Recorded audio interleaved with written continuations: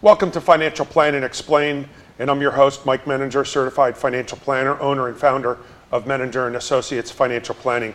I'm pleased again to have two of my associates join me. We've got Kyle Ryan, certified financial planner all the way to the right, and Ryan Keefe in the center.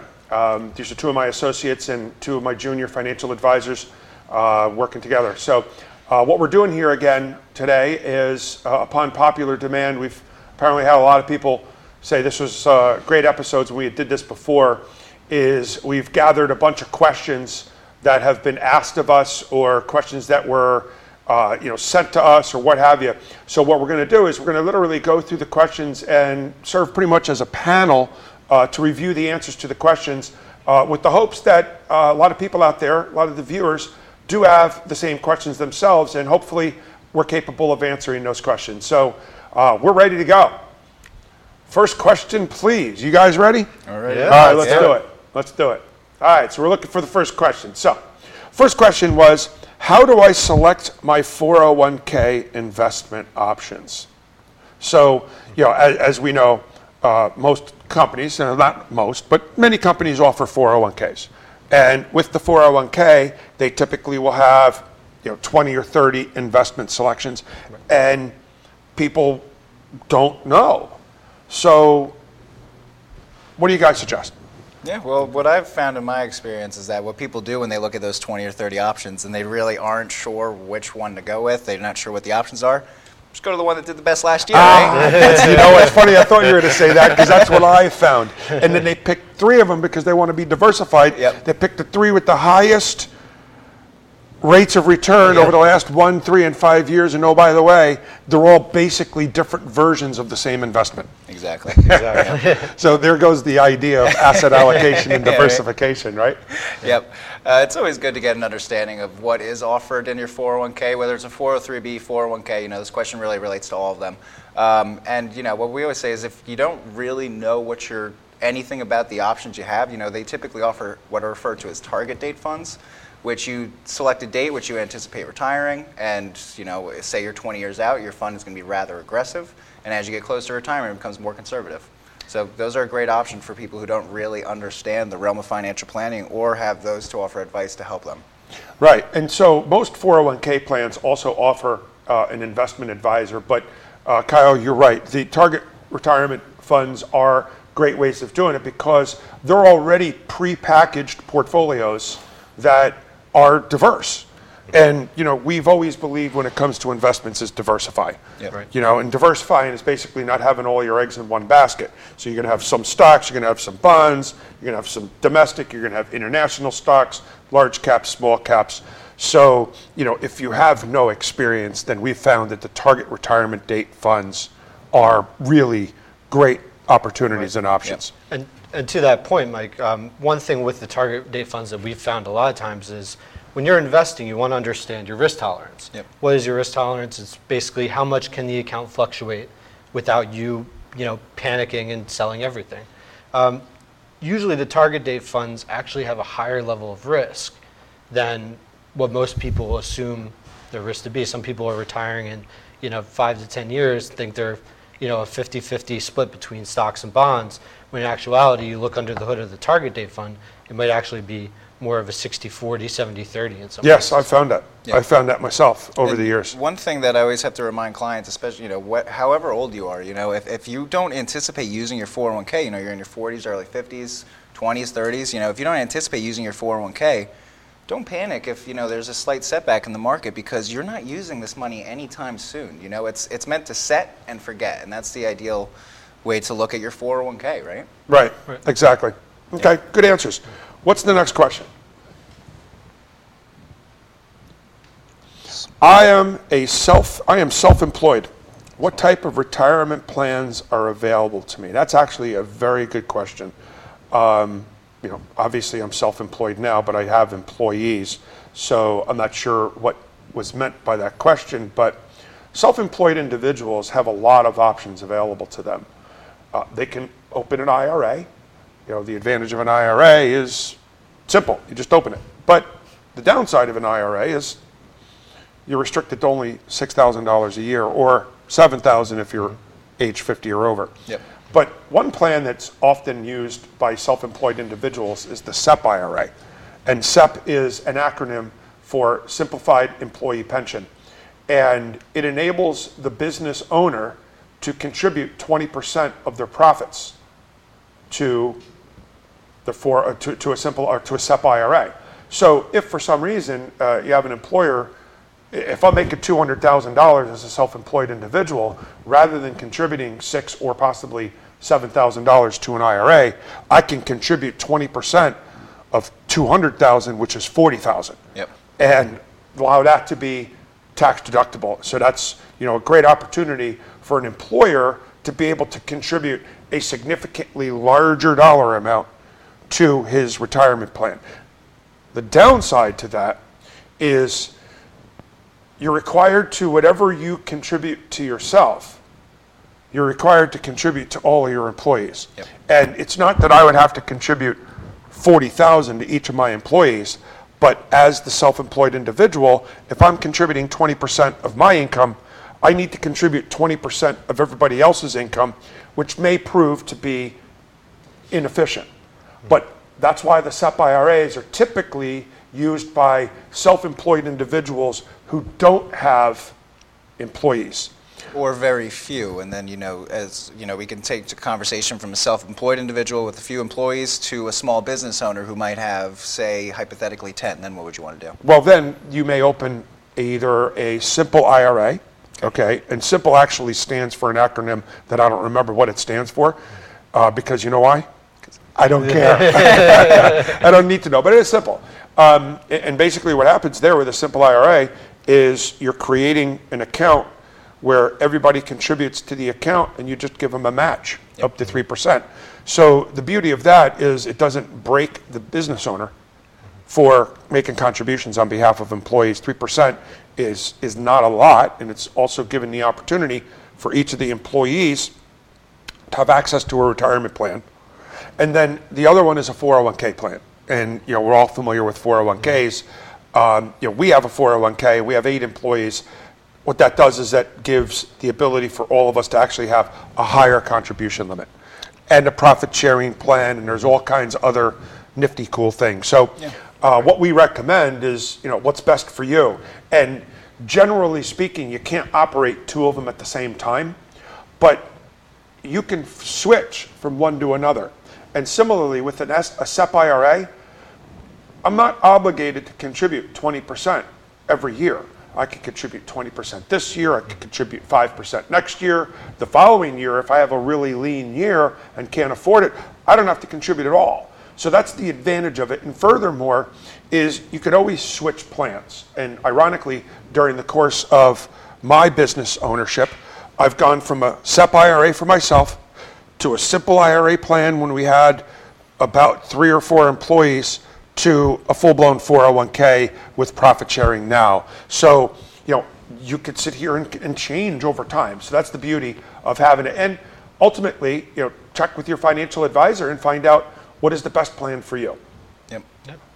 Anything you guys want to add? The only other thing I'd add is just, it's not only for you, it's really meant to better your employees as well. It really adds a layer of retention to your business because you're adding retirement funds to your employees. They will be grateful for that. Absolutely. It's a benefit. Yep. It's a benefit. That is literally what it is. Exactly. It's a benefit.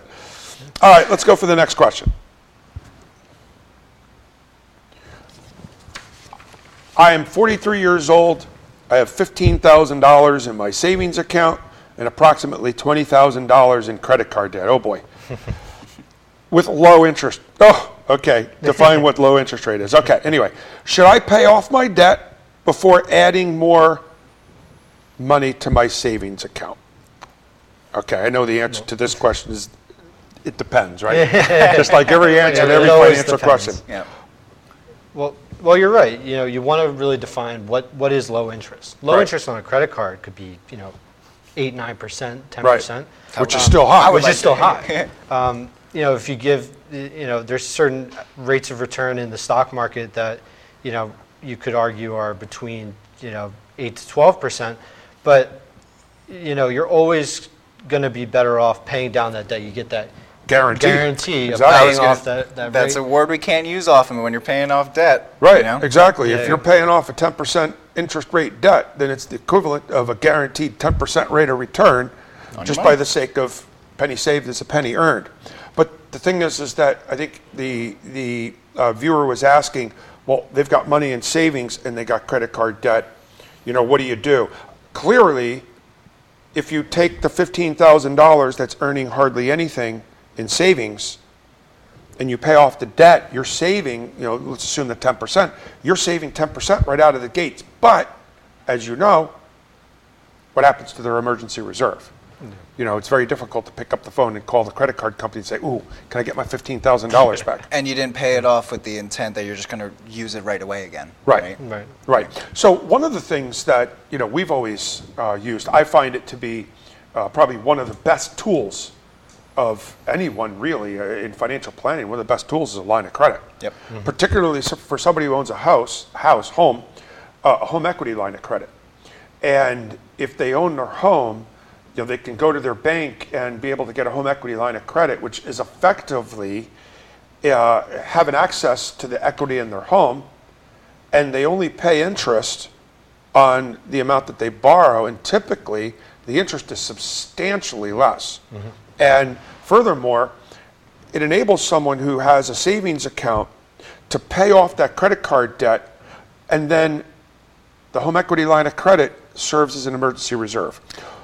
So long as you don't abuse it. And Right. the first words out of your mouth aren't, woohoo, I got more to spend. Right. That's not the intent of it. This is meant to be able to use the cash you have available to you to pay off your debt and have a line of credit, as you said it. It's an act as your emergency reserve. Yes. Now, if you don't own a home, you do have the ability to go to your bank and get a what they call an unsecured line of credit. Yep. The unsecured line of credit works the same way. However, because it's not secured with your primary residence, for instance, if you have a line of credit and I decide I'm not going to pay it, well, guess what? They take my house. Well, it's secured with my house. Yep. But you can have a unsecured line of credit through the bank, and they may give you a $10,000 limit, but that's also not a bad thing to have because it could serve as an emergency reserve because you're not paying interest on it except if you borrow against it. And if you had that line of credit, then you probably could spend down some of your savings to pay down your debt. Yep. And if that line of credit is, call it 10,000 at 4%, that's growing a lot slower than a credit card, which is likely going to be at a much higher interest rate. Absolutely. And therefore Absolutely. gives you the added flexibility of time. Right. And you can pay it down, efficiently. Now, not that I'm a huge proponent of the credit card shuffle, okay, but the credit card shuffle exists out there. I played that game many years ago when I was, in a substantially different position. And I know clients who do it. If you're good at it, it's actually a way of improving your finances. If you have a lot of credit card debt and you're on top of it other than the fact that you don't have the ability to pay it off quickly, what happens a lot of times is that a credit card will send you checks in the mail, okay? And if you write a check, then basically it serves as a cash advance. But they'll give you a 0% for like 18 months or 12 months or even 2% for 18 months, something like that. So if you wrote that check and paid off the other credit card balance, let's say it's 18%, they may charge you, by writing the check, they may charge you a cash advance fee of 3%. But if you're talking about an 18% credit card, that's 1.5% per month. 3% is only 2 months worth of interest.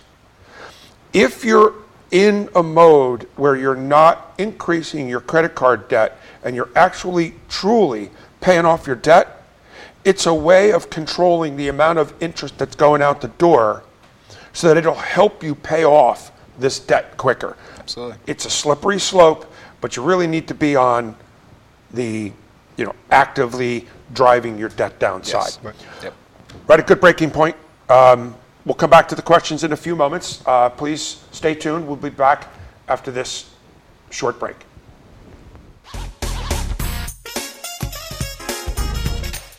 Have you saved enough for retirement? Are you financially prepared for an emergency or unexpected event? Have you thought about your financial future? Hi, I'm Mike Menninger, founder of Menninger and Associates Financial Planning. For over 20 years, we have been answering our clients' questions just like these as we develop unique and comprehensive financial plans tailored to meet their needs. When addressing your financial plan, we incorporate your entire financial picture, including taxes, estate planning, as well as investment planning and retirement planning. So call us today for a complimentary, no-obligation consultation. A unique approach to financial planning.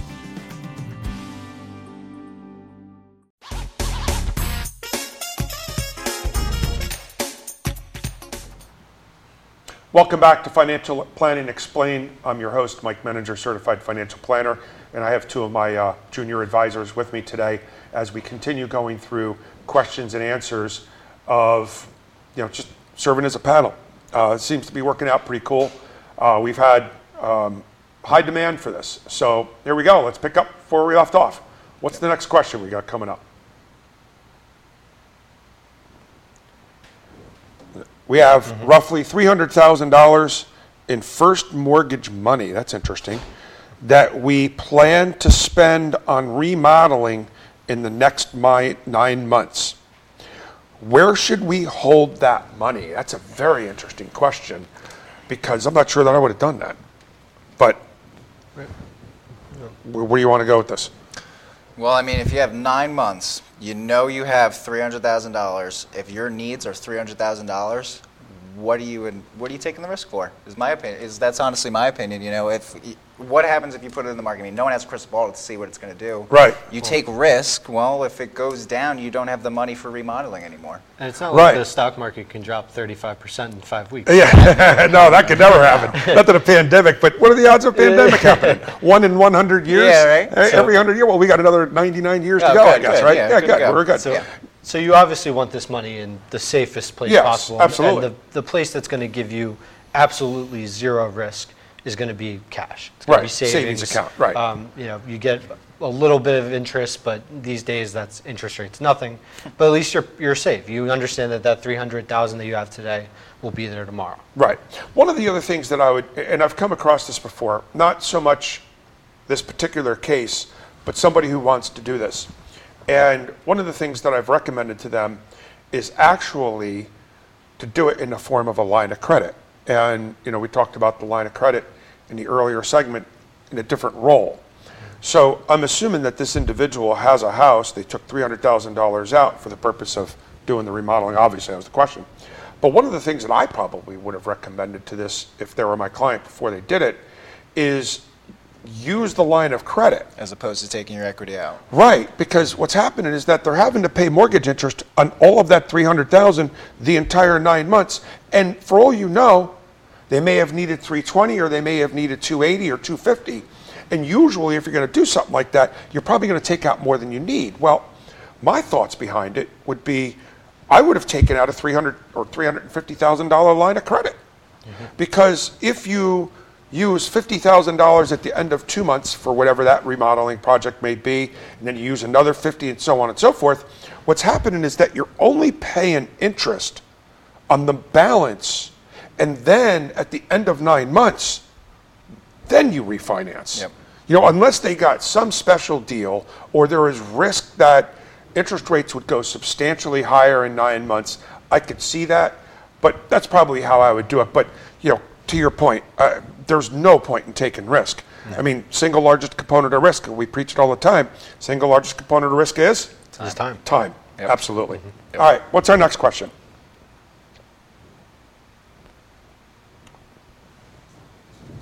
What is the best way for someone over 50 who has had their retirement wiped out by medical bills to start over? Well, I've not just medical bills. Unfortunately, I've seen this happen through divorce.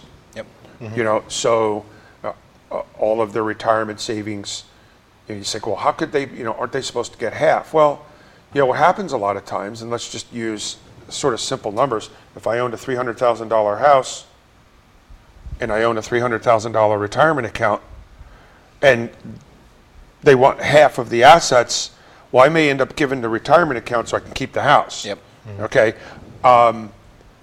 Fact is they're in the same boat. Yep. What do you do? Well, geez, what would you guys do? What would you suggest? Well, I would start by creating a budget. I mean, even when you're young and just starting out and you don't have any savings, you start first with creating a budget, analyzing your expenses, seeing where you can save, how much you can save, and, you stay disciplined. And Right. when you stay disciplined, you build those savings over time.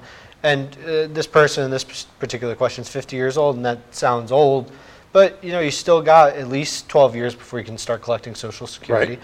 So you got time. You just gotta be careful, max out retirement savings when you can, and just stay true to your discipline. Don't overspend. Yeah, and this question doesn't necessarily have to be somebody that got wiped out either through starting. divorce.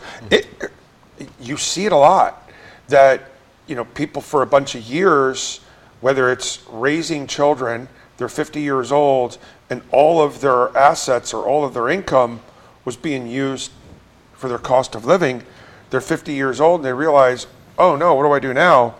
I'm nowheres. And one of the things that I've always said to people, we've had people come into us, they're afraid to come in because they're embarrassed. Yep. And I say, you leave that at the door. Yep. Because of the fact that just by the nature of you coming in to talk to us or talk to a financial advisor suggests that you're serious about turning the corner and moving forward. Yep. So, I applaud someone who's taken that step. And you're absolutely correct. It's better to start at 50 than to wait until you're 55 or wait until you're 60, because that's when you're forced later in life to have to work. And, God knows we've all seen cases where something happens for whatever reason, whether it be medical or what have you, that you can't work. You can't be, relying on just Social Security, because Social Security is just not going to make it. Yep. And at this point, it's really time to start developing some habits that can lead toward. You don't have to start out huge and max out your 401k. If you don't have the ability to do so, you can start small. Right. But be consistent. Build good habits. Like you said, start a budget.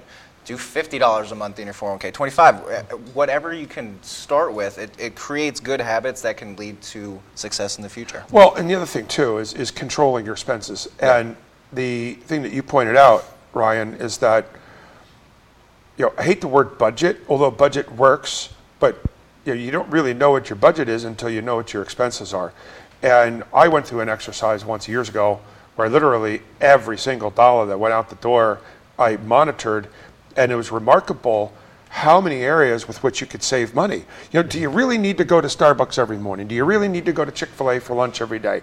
Do you need to do all these things? Because a couple bucks adds up that before you know it, it could be a couple $100s a month. A couple $100s a month makes all the difference in the world. Absolutely. Particularly if you turn around and sticking that into your 401k and getting a match, that's $400 a month, which is $5,000 a year. And just talking to someone earlier, if you were contributing $5,000 a year for 25 years, now mind you, the 50-year-old means it's taking them to age 75, but you do that, you're going to build about $400,000 or $500,000 in assets, and that's a game changer. That makes the difference of being able to afford living in retirement. And I don't know what you do. Absolutely, and to your point about building good habits, pay yourself first. You get a raise, put some of that raise towards your 401k. Yes. You get a couple extra $100 here or there.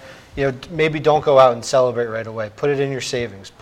Just start building wealth and pay yourself first. It's a couple things. There are some 401ks out there that allow you to every year increase by 1%. So for instance, if I was putting in 6% of my pay, it automatically next year goes to 7, and next year to 8, and next year to 9.